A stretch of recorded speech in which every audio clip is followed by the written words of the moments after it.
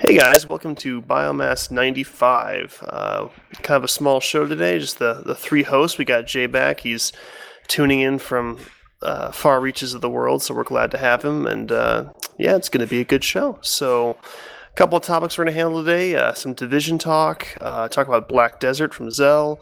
No Man's Sky has some information, and I might talk a bit about the new Dying Light expansion. So, without further ado, let's start with some introductions. At the top of the list with Zell.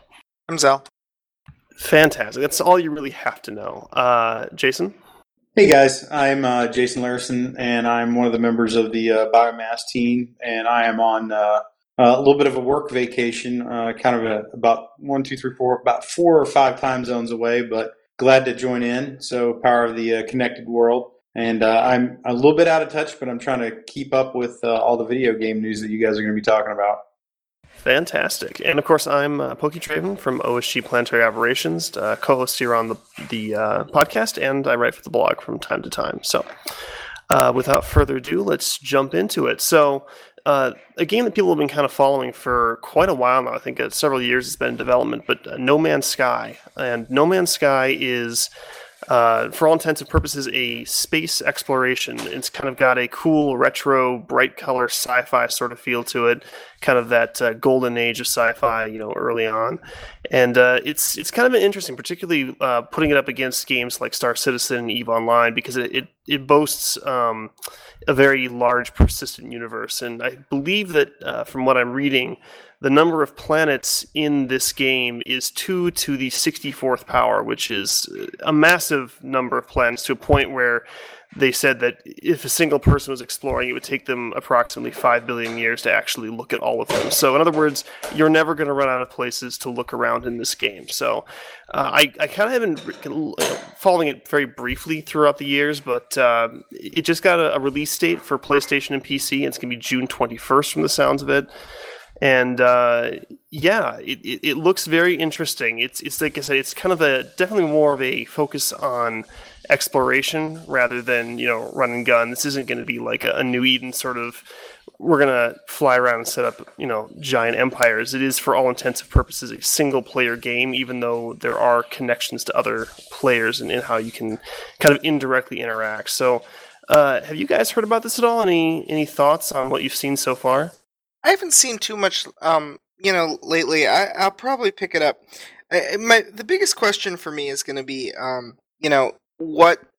much detail there's going to be in those various places, and how much there is to do in them. EVE Online's a very big universe. Yes, it has thousands of systems, but they're all pretty much the same. So that's going to be the big question to me. Is where's the gameplay at for it? Yeah, that's actually the question I kind of had as well, because like I said, they boasted the exploration, which is awesome. People do the same thing in games like Skyrim, where you just kind of get lost wandering around and looking at places. But I was kind of looking up the things you can do, and they've been actually pretty vague about it. But it sounds like there is things you can do. Like you can go on down to a planet and you can mine resources and sell those resources and use them to build new ships and stuff like that. And bear in mind that all the planets are procedurally generated, so you will never find two that are exactly the same. There's definitely a wide range of environments, from toxic to underwater to grassy plains. And I guess that there's multiple pirate factions and factions within space. They were even saying that you could actually play this game entirely in space if you wanted to. You would never actually have to land on a planet. That there's enough to do out in space, dogfighting and whatnot. So I think the content's there. It's just very weird, and this kind of game you would expect, a strong player interaction between players in a big community, but they keep pressing that it is a single player game specifically. It's multiplayer in the sense that there are elements that are persistent and shared. Like, for example, when you discover a new planet, it will record you as the person who discovered it, and you can actually change the name to whatever you want. And then if someone else finds that same planet, it will tell them, hey, this person found it, this is what it's called. And some elements are saved and persistent, others aren't. Like, for example, if you're out down there mining and you shoot a hole through a rock, they were saying that that's really not going to be persistent. It's just, that's not really a meaningful change that people need to see. But if you go and blow up the space station, in orbit, then that player that finds that planet later on is going to have trouble docking and landing because that space station isn't there. So you can affect the world with other players, but you can't interact them with directly. So, I'm kind of curious to see how it plays out. There's not a whole lot of information on how resources work or how faction standing works and whatnot. But it's certainly an interesting game, and I hope that especially with the release date actually right around the corner, that we get some more concrete details in the near future. Yeah, that's. I think Zell's question is, and the one you had, Pokey, is really what I'm looking at on that one. I've not followed the game very closely. I'm aware of it, and I'm doing a little bit of quick research here on it. That looks like it has a lot of really cool potential, and I kind of, in my mind, liken it to a really open world Minecraft like experience. It's very exploration driven. It is very clearly what they're going for.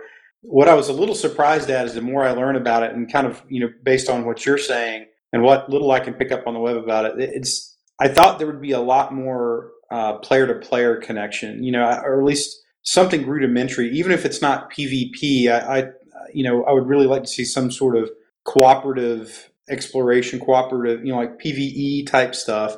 I think that's the one thing that I'm a little bit leery of if it doesn't have any of those elements. Yeah, I mean, usually multiplayer is kind of what brings variety to the gameplay, but they seem very strong in saying that, if you want that, go to a different game because we're not interested in delivering that kind of experience, which, like you said, makes you kind of leery because, we're obviously used to multiplayer games, particularly those that are rather in large scale. So when you come across a game that's large scale but very much not a multiplayer game, it makes you kind of look twice. But, like I said, it looks very interesting. We'll see. I'm not sure if I'll pick it up release date, but it does look very interesting, and hopefully, we can get some more about it. Yeah, I mean, you could definitely have games that are pretty easy to work with that are, not necessarily big multiplayer pieces, but that usually means that you have to have a really, really well-crafted story or a lot of architecture built into the game to support, kind of those aspects. If you don't have players, you got to have something in the game like the AI or NPCs or something that you interact with. Otherwise, it'll get be like a big empty warehouse. Yeah, I mean, I worry that it's going to be the kind of game that you pick up and it's really cool and neat. And you're like, wow, it's such a big universe. Let's fly around. It's going to be great. But it won't hold your attention very long because while the worlds can be unique every time, the gameplay may not change that much, which is really what's the important part there. That if you're doing the same thing on different planets, you're still doing the same thing. It doesn't matter what it looks like. Yep. No, I think you hit the nail on the head. What's the who's the developer of the game? What's the name of the developer? I think it's Hello Games is the name, but I'm not sure. Let me see here. Yeah, it's by a developer called Hello Games. And I think they're actually a pretty small group. It's almost kind of like an indie developer that just happened to be kind of going mainstream in the sense that it's being covered as heavily as it is, and being released on PC and PS4 from the looks of it. Okay, all right, that should be pretty cool. Yeah, I mean, it's if anything, you kind of get the benefits of a more indie type developer, which is always nice. They tend to react a bit better to player feedback and whatnot. So, we'll see. I think it's going to be cool. If anything, it's a neat proof of concept for how big can we make a universe. It's just a matter of the gameplay will actually back it up and keep it interesting. One interesting thing that was kind of strange is that the developer said that they thought it would be great to have VR support for this, but they're not going to do it, I guess, because they want to focus on the exploration initially, but they kind of hint that they might move that direction in the future, which is, you'd think that PlayStation would really be pushing for that, particularly with their VR headset coming out later this year, that they would want, particularly very nice-looking titles to have support for that. So yeah, but VR is a fad, so... We'll see. I'm not sure. I could see. I mean, any kind of big open world game, VR tends to give you some pretty cool options if it's implemented or at least synchronized in the game pretty well. So, I think that I think something like this would be pretty cool if it were VR. But like I said, knowing very little about the game, like in terms of the internals of it, kind of hard to say. But like conceptually, I like the idea. For something like this, it would be, for me, just the way I play, I think it'd be really cool if you had a little bit more player interaction, social interaction. that would be kind of neat. But I am kind of keen to see how this game continues to shape up. And who knows? I mean, it may come into the future where people are saying, hey, we love the game, but they're crying for some way to play with their friends and run around the planet, and that might be something that they can look at in the future. But setting expectations at launch, it's definitely a one-player game. So, that's all there is to it. All right, I think we'll move on from that. Zell, you've been playing that new Black Desert game, right? I am playing it now. Could you tell us more about it? I'm having fun with it. It's exciting. Are you... Oh, go ahead. No, what was your question? I was just... I'm not sure what your experience with other MMORPGs are like. Any comparisons, differences? The amount of kind of the movement and interaction is much closer to a single player game in terms of that I can actually kind of I do a lot of like running around over roofs and stuff like that, and MMOs tend to be try and keep you kind of contained a lot more than I feel like this game does. The graphics are way better. The gameplay is probably pretty close to a standard for your fantasy MMO. But I've been having fun with it. So the nice thing is I don't have to pay a subscription for it. It's buy once and play it forever. Hey Zell, could you? I am very much not. I'm familiar with the name of the game, and that's about it. Is it kind of your Diablo-esque clicker, or is it more of a third person action game? I mean, if you just a little bit about like the context of the game, what's the story or the purpose of the game? Well, I mean, it's your fairly basic third person. You've got an abilities bar on the bottom. Your standard fare of fantasy classes and quests, and that's pretty much what I've got from it right now. There's kind of this there's this indication that you might be evil going through the storyline, but I don't really know what's up with it yet, so it's hard for me to comment on that. But yeah, I mean, if you've ever played anything like in the realm of World of Warcraft or some various clone thereof, I mean, that's kind of the vein that it comes from. Yeah. Okay. Go on. I'm sorry, Pokey, please. Oh, I'm just looking at videos right now, and it kind of looks like it's, like Zell said, kind of your standard over-the-shoulder, third-person sort of gameplay. I would say it differs from, say, like Final Fantasy or World of Warcraft in that you aren't necessarily specifically targeting a single enemy and then beating on it. This particular video is a mage kind of dodging around and casting AoE magic spells on a group of enemies. So I would say in some ways it reminds me a bit of the game Vindictus, for those who are familiar. It's a little more action-y than tactical, like some of the other RPGs out there. So maybe a little bit more like, Dragon Age then? Yeah, I mean, there's a lot more. There's less specific targeting, and there's more of just firing in a direction and stuff like that. Whereas you can actually dodge and moves and stuff like that. WildStar actually is very good at that as well.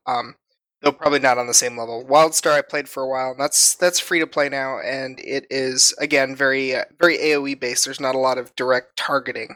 This kind of has like a targeted assist thing for ranged things, but you're not really selecting a target as much as you are pointing it in a general direction. Okay. Is it, I'm sorry, man, last question. Do you get into the stories in these RPGs, like, that kind of stuff? Does that seem like that's actually a well fleshed out thing in this? I haven't gotten far enough in the story to comment. Okay. No, just curious. That's actually one of the things that, like, I enjoy some of those single player RPGs, but I usually kind of like more of the story driven ones, or at least this is an MMO. Okay, so not so much then, or I guess there's like a big overarching kind of theme to it, like excuse me, some probably the story is very much linked to the rail of the like the quest lines you're on, I suspect. Presumably, yeah. I mean, it seems like everyone starts in the same place right now, though. I don't know if I know there is PvP. I don't know what form it will take, though. So I don't know if I can just start attacking fellow players at some point or what. I think it's an end level thing. Okay, all right. Who puts this one out? This is actually by a Korean company, and then it's been ported by a European company for US and EU. I think I'm trying to remember what I know the company that runs the EU and US version is like Daum Games, Daum, and then it's like, what's the name of the original company? It's like Perfect Abyss or something like that. I don't know. It's Pearl Abyss is the original producer. Close enough. Yeah. So the videos I'm looking at, it all seems to be single player. Is there like group combat, like a party system, or is it just kind of guys running around? Yeah, by I've been themselves? partied up with my friend already. And how does that play out? Is there good support roles between each other, or is it just kind of a hack and slash for everybody? I haven't had a healer, so I don't know. Okay, so there are healers though. You kind of have that classic, archetype. Yes. Okay. Just on a total side note, based on what you just said there, the hack and slash pokey. You know what I've been like really jonesing for is some good old fashioned gauntlet, like overhead 4-player, like just smashing, fireballs going everywhere. The whole that whole thing. I used to love those games, and the ones they came out with for the upgrade or the update they did for the PS3 way many moons ago. That was a heck of a lot of fun, like a great party game to play. Just total rabbit hole I went down there when you said hack and slash, but that's like something I actually kind of really wish I could get a hold of, is a really nicely done, kind of 2 to 4 player, just like slugfest game. Have you tried Diablo 3 for PS4 or PC? I have not. I thought that was I haven't played Diablo in years, man. And it was all just mouse clicky stuff on the computer. It didn't seem like it was really that fun. I would say that Diablo 3 is a lot different than Diablo 2 in that it's more simplified, and I think it's more about blowing a lot of shit up and just, a lot of chaos rather than super clicky all over the place. So that might be kind of something you might be interested in. I know that they have supported Diablo 3 extremely well. It's not subscription-based, but they release updates pretty regularly. I know that they do the whole season thing. And then they have, I think, recently actually released a whole new area. It's not just, missions in the same world. They've actually added a new whole area to play around in. So, that might be worth your time. I know you can pick up the Reaper of Souls expansion with the whole original game for pretty cheap. I'm not sure how much it runs for on PSN, but it might be worth looking into for you. Okay, that's a good tip, man. I'll put that on my list of things to pick up along, as soon as I get back and download the Division. Yeah, Division. That's coming out on Tuesday, I guess, huh? I think so. It's the 8th or the 9th in the US. Is that right? Yeah, I think it might be a day earlier for Xbox. I think they got a free day or something like that. But for PlayStation, it's going to be on the 8th, so then that'll be this Tuesday. I know you can pre-download it if you bought it online or whatever. So that's definitely nice. Kind of helps take the load off the servers. I think the download's been available since the 6th or something like that. So if you did get the online version, definitely worth picking that up to avoid the long download, when everyone else is trying to do it on Tuesday. Yeah, it looks like they've released at least the name or the schedule for the first 3 DLCs coming out. I guess they're going with a kind of a similar route of Destiny in terms of base game plus sort of chunks of area or gameplay as DLCs. Yeah, from the looks of what I saw, it's going to be 3 paid expansions, and then there's 2 smaller free updates that are coming out. I know one of which includes player trading and I think some other small mission stuff to add, weapons and whatnot. And then the big expansions, they kind of outlined approximately kind of what's going to be going on, where you're going to be going. And one of them is you go down to the sewers and there's a whole thing going on down there. So I'm guessing that the paid ones are kind of story expansions, like you said, kind of like Destiny.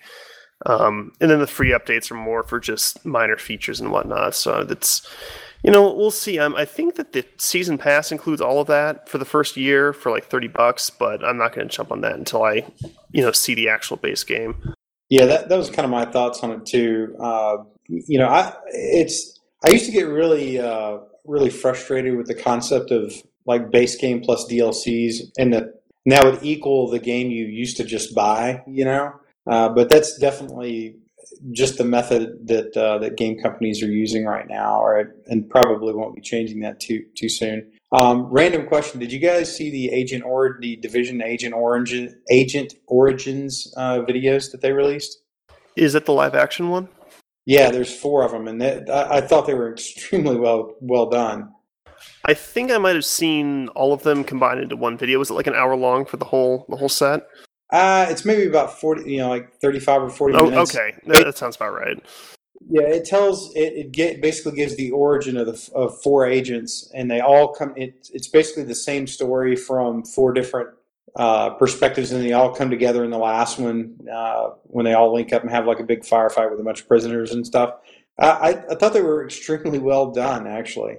I was actually pretty impressed. The frozen pizza one, I kind of rolled my eyes at because it was kind of hokey, but the rest of them were very badass and pretty serious, and kind of gave you good insight into everything that's going on in the world of the Division, and showing how these people, the lives they were leading before they were activated, and their kind of their path to like you said, this firefight, and then ultimately the rest of the game.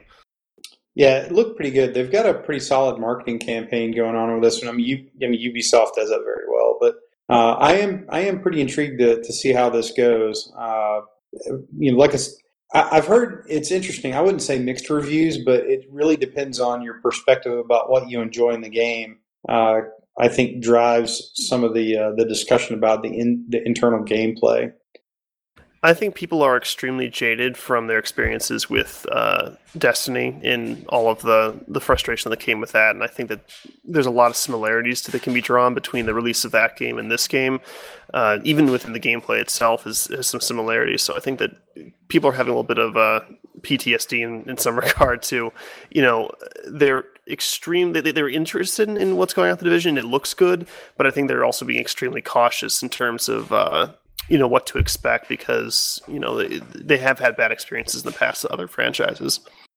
No, I think that's a really good observation, and that was kind of what I'd heard from some folks, like really hardcore FPS guys, and they were like, it feels kind of like Destiny, but some of it good, some of it bad.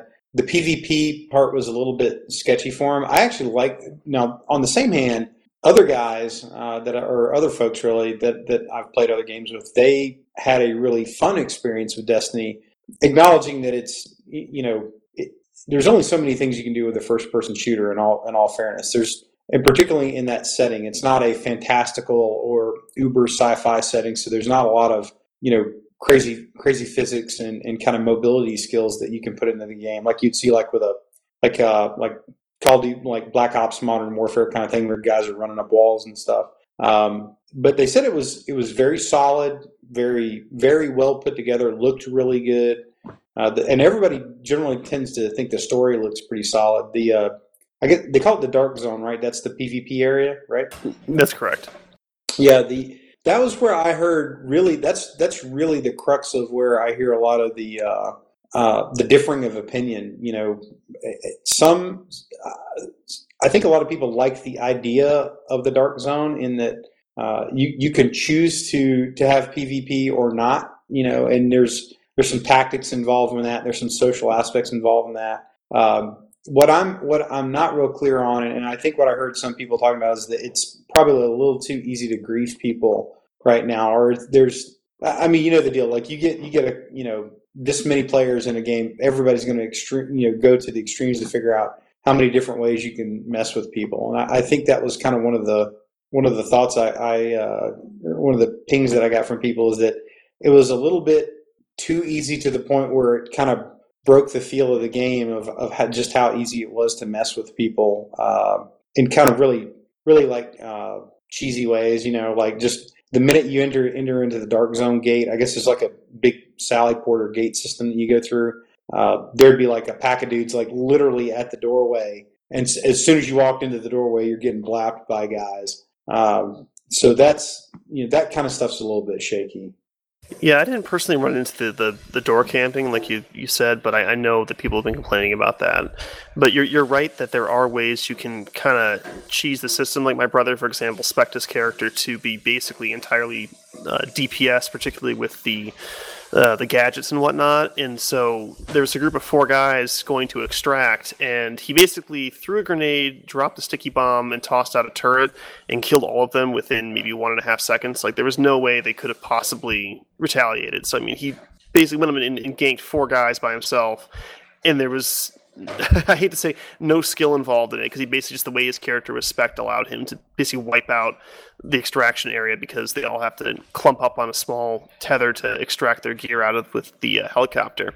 And so, if you're in that group and you get obliterated by one guy who happened to be spec'd for extreme DPS, I mean, there's nothing you can do to stop it. And some people may like that, other people may not. I think everyone likes the idea of this, I can stab people in the back until they're the ones getting stabbed in the back.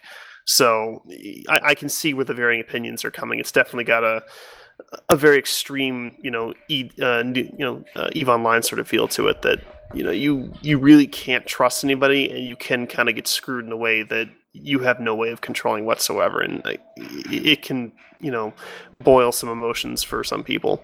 I don't necessarily mind that kind of stuff. If you actually spec your character out to do that, that's fine, as long as there is a way to like proactively counter, or a way that you can kind of deal with it, even if it's something along the lines of, and from a tactical standpoint, that might be one of the ones where it's like, maybe you don't extract all your stuff at one time, you have to take turns, but what that does, to extend your vulnerability time, that kind of stuff. I mean, I could see that kind of thing going on. So the one thing that actually I think sounded probably it sounded like they needed to really figure out was kind of the aggro mechanic, or the hostility mechanic. So if you go rogue and you attack another agent in the dark zone, you get pinged for a little while, but then there's a cooldown on it. And so I've heard several anecdotal instances of, hey, Pokey, I see player Pokey, and he slays me as I'm trying to extract my gear. He takes my stuff. 30 minutes later, I see him. He's watching me trying to extract more stuff. I can't shoot him because he's not red anymore. And if I try to take the guy out, and I know he's just sitting there waiting for me to like throw the flare up, how do you deal with that? That was probably the most consistent beef that I heard with people, is it really dealt with I guess the I don't know what to call it, whatever the mechanic is, where if you go rogue and then it cools down after a while, and you can clearly identify that a guy is the dude that just shot you half an hour ago. What do you do with that? They should let the person who's engaged you before should remain hostile to you, even if they're not hostile to everybody else. That's a pretty nice one. I like that. You want to know who came up with it? EVE Online? No, it's in the new Star Citizen feature. It's in the latest patch. EVE has something I think a little similar too, but it's kill rights, and that's transferable and everything. It's kind of like a contract agreement almost. But the new Star Citizen patch has a hostility mechanic that will keep the person who killed you hostile to you, so you can get them back.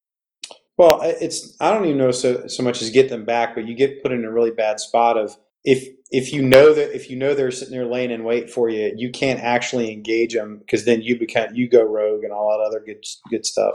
But yeah, that would actually be a really, really elegant fix to it, I think. Something on those kind of lines of, if not like the kill rights, but some kind of mechanic where maybe that, like, anybody that shoots at you in the dark zone like that, like they stay red to you and maybe the people that you're squatted up with until you break the squad. That would actually be pretty cool. Yeah, I can definitely say that sort of situation happened. I mean, there were instances where I knew the guy was going to try to, blow me up as soon as I extracted, so I've actually preemptively attacked him because I know he's going to come after me, and then just take the risk to go rogue, extract the stuff, and then just, run and try to hide while people are chasing me. You almost have to kind of be aggressive to be defensive in some cases, but I think that, like you said, some sort of reputation sort of deal where you have the ability to track people that have been continually aggressive towards you and have the ability to actually fight back in cases where they're camping you, and it's kind of BS if you can't do anything about opening yourself up. Now, isn't there some kind of like almost like a standings, like a factional standings type thing where that stays with you? And I think it's more, and it affects like how you can work with the merchants in the game. I'm not sure about that. I do know that if you do, so for example, to unlock new skills, you have to do missions, and then to unlock side upgrades for those skills, you have to do kind of public events, for a Destiny reference, where you go around and you do little mini missions just out in the open world, and you collect materials, and it's either materials for the security wing, the tech wing, or the medic wing, and then you can bring those materials back, and that kind of acts as kind of a pseudo standing with that wing, and then that allows you to level up your abilities in more unique ways, and ultimately kind of unlock the top tier version of it, which is the best version. So in that regard, you have to go out and do specific side missions. So like if you want to upgrade your medical wing, you have to go do, medical side missions where you, for example, stop a bunch of looters from breaking into an ambulance, and then you get your materials to bring those back, and that's how you level up your medical wing. Okay, no, that sounds pretty cool. I'm not sure in terms of PvP and how that works. There are Dark Zone credits, which is basically doing anything in the Dark Zone. Generates a Dark Zone rank, and certain items from the Dark Zone vendors are gated by that rank. And then you also generate Dark Zone credits, which you get by killing other players, killing rogues, killing PvE enemies, that sort of thing. Now, the takeaway from that is that if you die in the Dark Zone, you lose credits and potentially rank. So you can level down in that sense if you die repeatedly, so you really don't want to die. If you die while rogue, the penalty is significantly higher. So, there's definitely that risk reward of you have to make sure that if you're going to go rogue and gank this guy's stuff, that you better make sure you survive until your timer's up, because if you don't, you're going to level down and basically lose more than you gain by killing him. That must have been what I was thinking. I knew that it was not necessarily a penalty, but you were you could be at a significant disadvantage when you went rogue. Like that explained it a lot better than how I had heard it previously. Yeah, and the thing is the higher rank you get and the more Dark Zone credits you have in your inventory, when you die, the penalty is greater. So basically, if you want to buy, I think they call it like a superior weapon, which is kind of like an exotic weapon. In Destiny, it's like a top tier, the highest you can buy. It's a lot of Dark Zone credits to get that. So as you're trying to build up your bank account to get there, death is a larger and larger penalty. So the more you hang on to, the greater that risk becomes. So you have to kind of gauge, am I going to push it and try to, go in for one more run to get a few more points to get that weapon? But if I die, it's going to set me back, 2 hours worth of effort. No, that's, as far as that goes, that's not a bad way to do it. It just adds kind of a nice risk reward to it and stuff like that. So should be pretty cool. Now, I have heard, like I said, generally most people I've dealt with, like, they enjoy the kind of the PvE aspect of it. And I think it's just some questions about like them refining the PvP component and sort of the Dark Zone mechanics will be pretty cool. A couple of the speculative things I've heard about in terms of, they're really doing a good job of fleshing out like the New York City environs really well.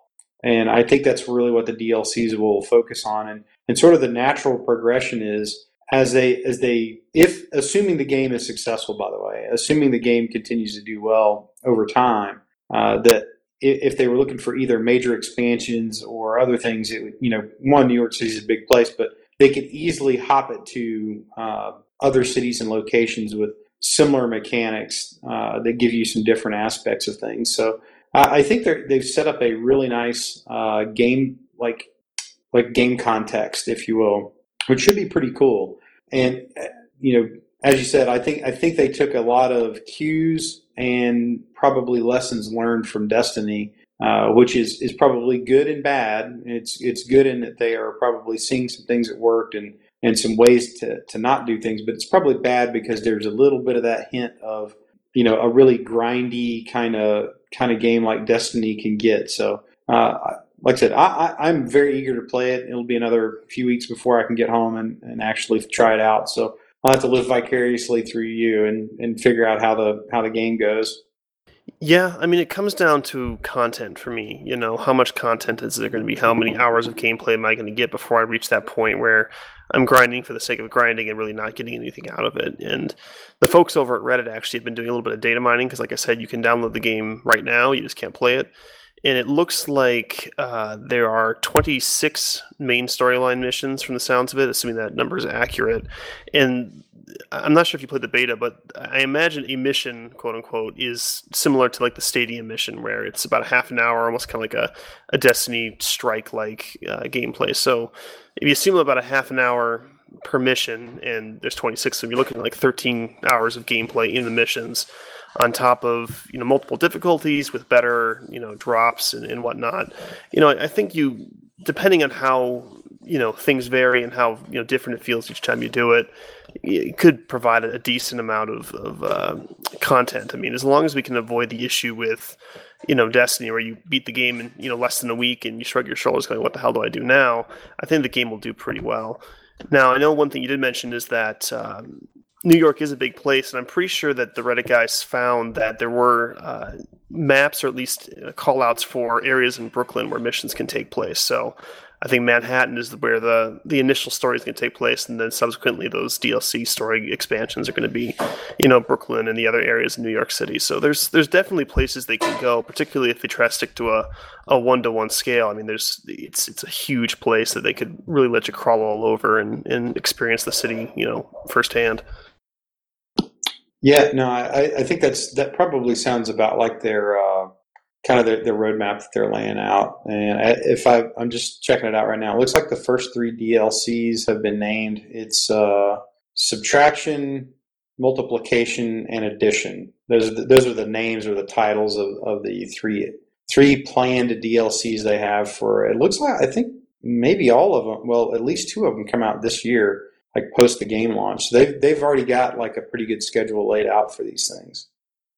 Yeah, and they're presenting it as as a year one sort of deal. So again, kind of pulling from Destiny, they're obviously having plans of making this franchise last for a while.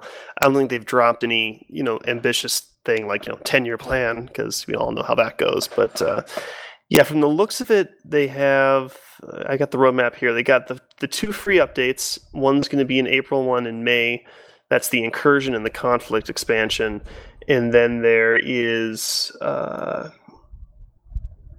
guess, the Underground, Survival, and Last Stand. And those are the paid ones. And that's coming out the first one in June, and then the second in summer, and then the third in winter. So, yeah, you're looking at, a fair amount of content coming out this year for the game, some of it free, and then obviously moving into next year, you'll have a little bit more to play around with.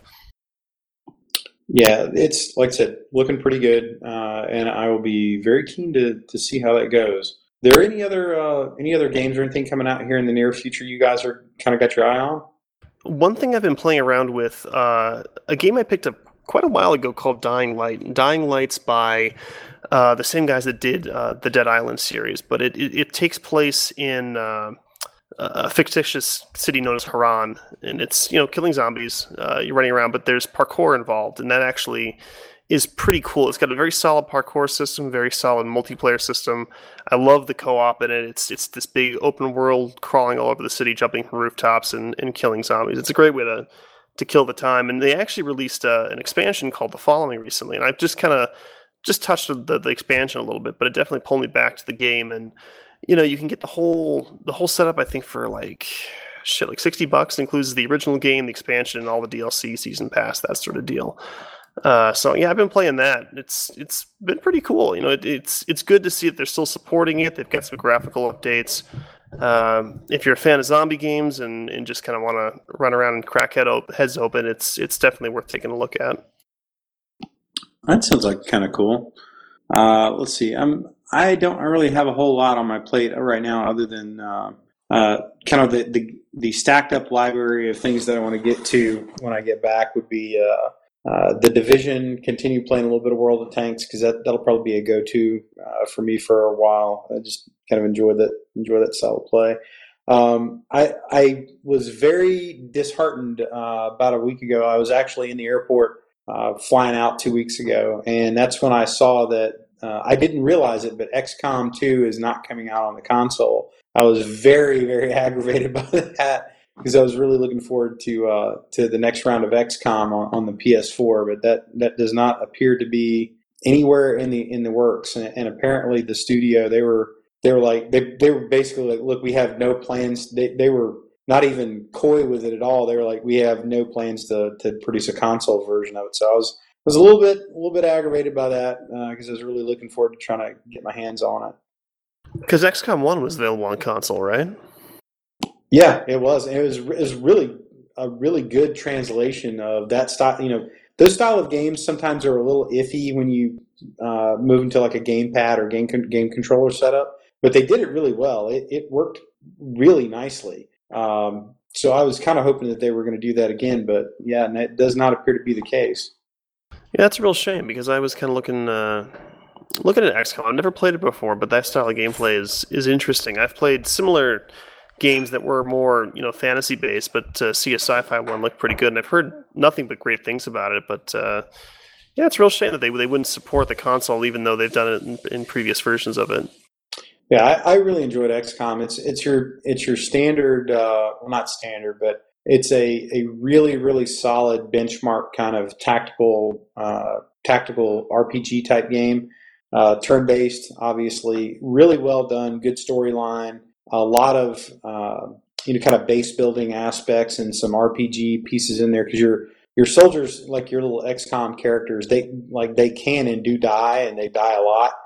So the longer you keep them, the better they get. But when they die, it's like permadeath. So you're managing your little platoon of XCOM soldiers and stuff, and it's pretty cool. There's a lot of neat things that you can do with it. It's also it can be brutally hard. And I figure that's something you'd like about it. You're really into the real high end pain threshold games, and this one and XCOM is particularly at the kind of the higher level, in-game level type stuff. It is notoriously tough. Not like not Bloodborne tough, but it's pretty much up there. Yeah, and it's basically like a turn-based tactical grids type gameplay, right? Yeah, it is. It's generally it's all going to be turn-based, and it's I don't remember if they use grids or hexes, but yeah, that's tiles basically. They also do a pretty good job of working in 3 dimensions too, because you've got a lot of different vertical options. Like when you get about midway through the game, you can research enough things to get things like jetpacks and different drones that hover or fly, and you can really do a lot of neat things with positioning. And that's really where that game gave you a lot of options, because the weapon suites and the character, like the character class suites, gave you a lot of different tactical options, but the environment in the game was extremely well done in terms of how you use cover, how you use flanking advantage, how you use vertical advantage, things like that. It was really, really, really well done, and it gave you a lot of kind of 3-dimensional chess kind of things going on. So from that aspect, I mean, like I said, it's a fantastic game. It's really fun, and even people that don't generally like turn-based games, they generally kind of, I mean, most people I've found, like XCOM, it's pretty solid. It looks really good too. So that's one of the reasons I was kind of disappointed in it. But, I mean, I'm sure there'll be some other things coming out at some point that may match it, but, we'll see. But that's definitely I think it's definitely a lost opportunity to have that on a current gen console. Yeah, absolutely. Another game coming out, and speaking of hard games, looks like Dark Souls 3 is coming out March 24th. I'm not sure if I'm going to pick that one up right away since I haven't finished Bloodborne yet, but Dark Souls games and the Souls games in general are always really solid, so I'll be looking forward to seeing the reviews on that one and see if it's worth diving in yet again to, pain and suffering and overall hating myself. Now, I'm going to show my ignorance here. Isn't Bloodborne a part of the Dark Souls world? Yes, in a way that's not obvious but still connected.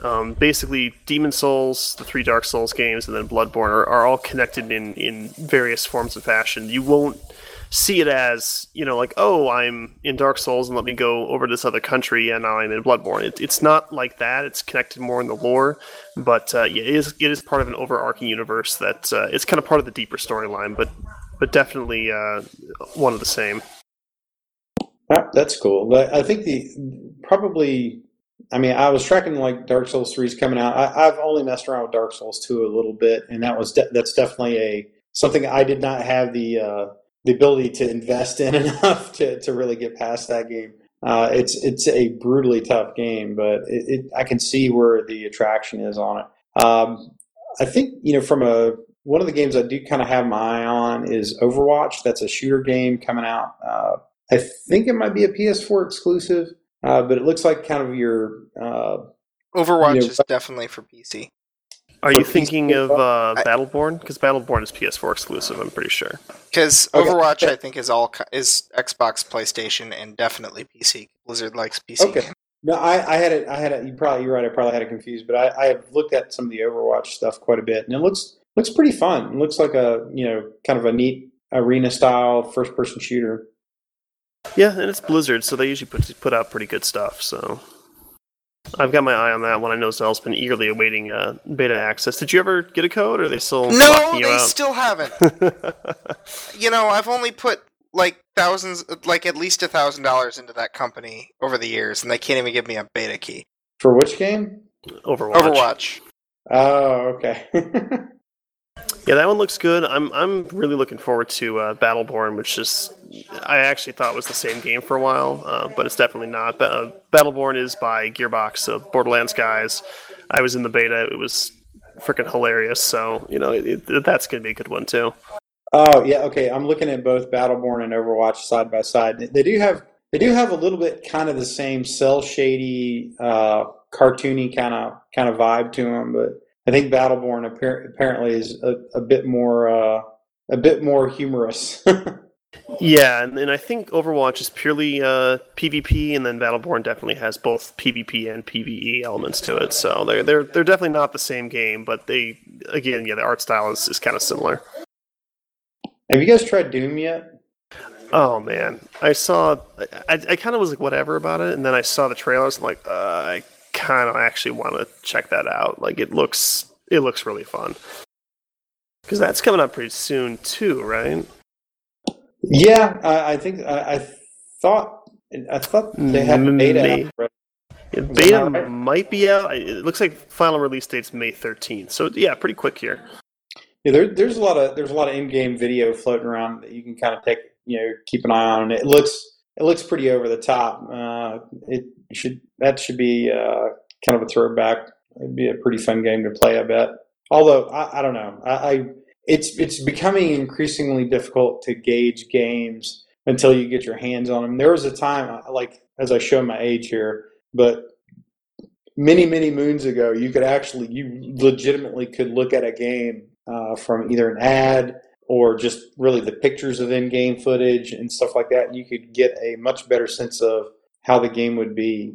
Now, it's really easy to make a game look good, so it's a little hard. It's a little hard to tell. Well, especially when you have a lot of overlap between games coming out that are similar enough that it really comes down to the details that show you if it's going to be good or not. I mean, how many shooters do you see out there that are, hack and slash gore everywhere? I mean, Doom looks really pretty, but, I mean, it looks exciting, but, that there's lots of games that provide that. It's a matter of, is this worth my time over the other ones that I've, walked past before before. So I probably won't pick that one up on release, but I'll keep an eye on it. If the reviews come out really good, I think I'll probably jump on it, because if anything, it's fun just to sit down and just have carnage for a couple hours rather than having to think too much like a lot of the other games I play.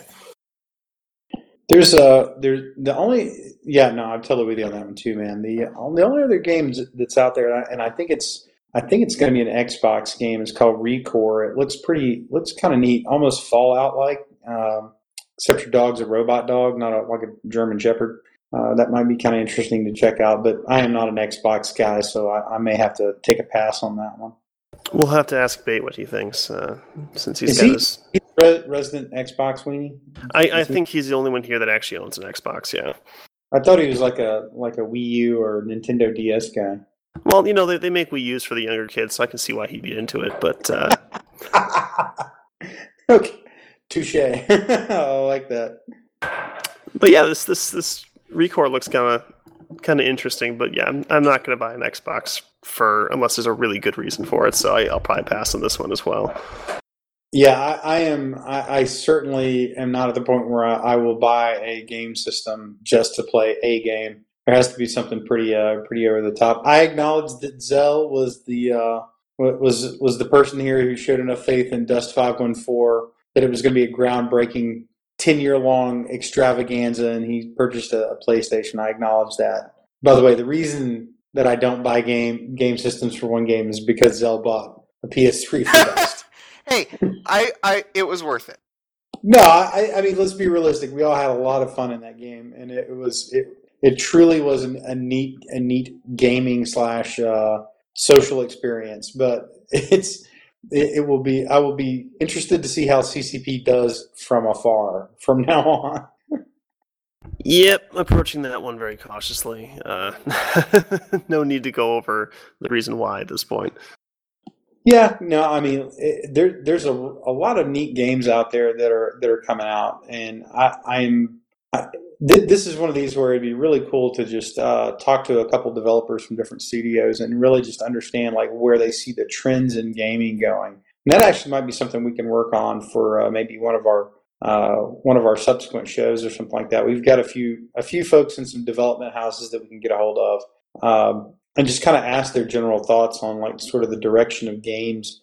I've been kind of taking a look at it here and there, and I think you're in a period where the technology of making a game is no longer the primary limiting factor. It's really truly the creativity, in terms of almost like in an architectural sense. Like, can you see the design and can you understand the purpose behind the game?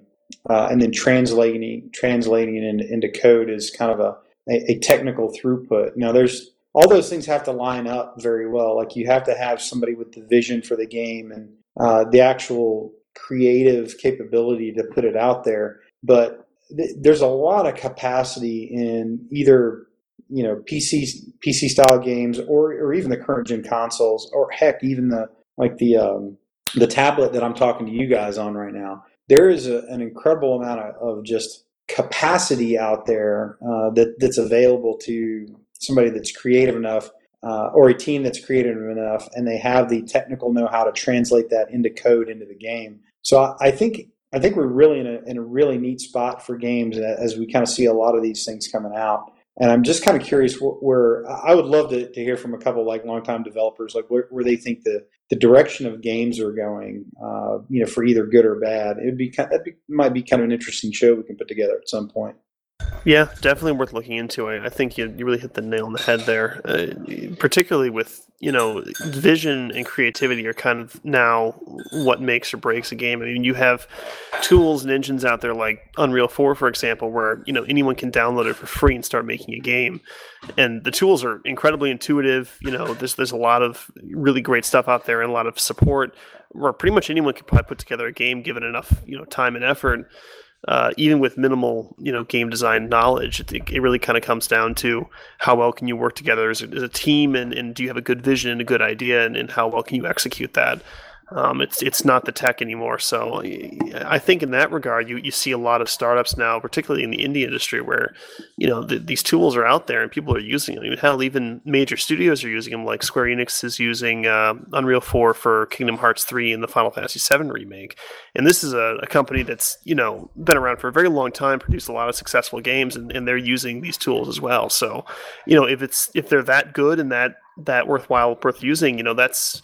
And anyone can use them. That's not the factor. Now, a little indie guy can pick up the same tool that, Square Enix is using and make a game. And so at that point, it comes down to, who has the vision. So like you said, it'd be great to get a lot of developers on here and maybe talk about, where they see that going, and, are we going to see a shift, in how games are made and what kind of groups you see producing games. So definitely worth looking into. Yeah, it's. I think this is one of the reasons I'm a huge fan of like small development houses and stuff like that, because what I've generally, this is a very broad, sweeping generalization, but the creativity that they bring, because they don't have a lot of controls over them. In all fairness, and you can pretty much get almost anything you want to, if you put the time and effort to put it together. There's a way to get your game published, even if it's through Steam or whatever. That's another big hurdle that's kind of out the window right now, is in terms of how you distribute a game, because you can do it digitally now. You don't have to go through, a massive physical hardware outturn of like CD discs and all this other kind of jazz. So what I found is like smaller game houses, the classic indie game house, that kind of thing, they tend to rely very heavily on the creativity aspect. And a lot of the bigger development houses, I think it's almost a case of in some cases, they seem to have too many resources, because they put a whole lot of time and effort in making a really visually well-crafted game that, from either a gameplay mechanic standpoint, like just the feel of the game is, standard or average or feels like other things. But they're kind of on rails. They don't really have a lot of major switch-ups in terms of how you play or how it makes you think about the game and actually interact with it. So that's kind of one of the neat paradigm shifts that I've been seeing over time. And I'll take that as a note of maybe some things that we already do, is contact a couple of our folks in some different game houses and see if we can have them on here in the next month or so. Yeah, absolutely. I think that would be great. We're kind of approaching the hour mark here, guys. Is there any other quick things you wanted to bump before we go into shoutouts? No, I think that's about it for me. How about you, Zell? I'm pretty okay with it. Still playing Black Desert there? He's still playing a game. He doesn't give a damn what we're saying. He's like, we're still recording? Okay. All right, guys. Let's go into shoutouts then. We'll start at the top with Mr. Soraya Zell. I don't have my shout out ready yet because I'm still shooting stuff. There's 3 people in here. You have no time. Get going. Start. There's 2 of you left here. Oh, jeez. Okay, Jay, go ahead. All right. I will give a quick shout out to British Airways, as always, one of my favorites, and Virgin International. Those are my 2 favorite international airlines, and they have always done me well, and hopefully will do me well again here in a few weeks when I come home.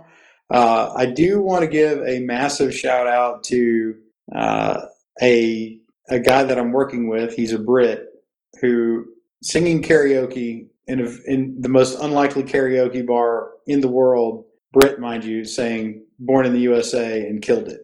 So that was the most surreal thing that I've seen in at least the last several months. But that's amazing. Yeah, I'll have to give a massive shout out to him on that one.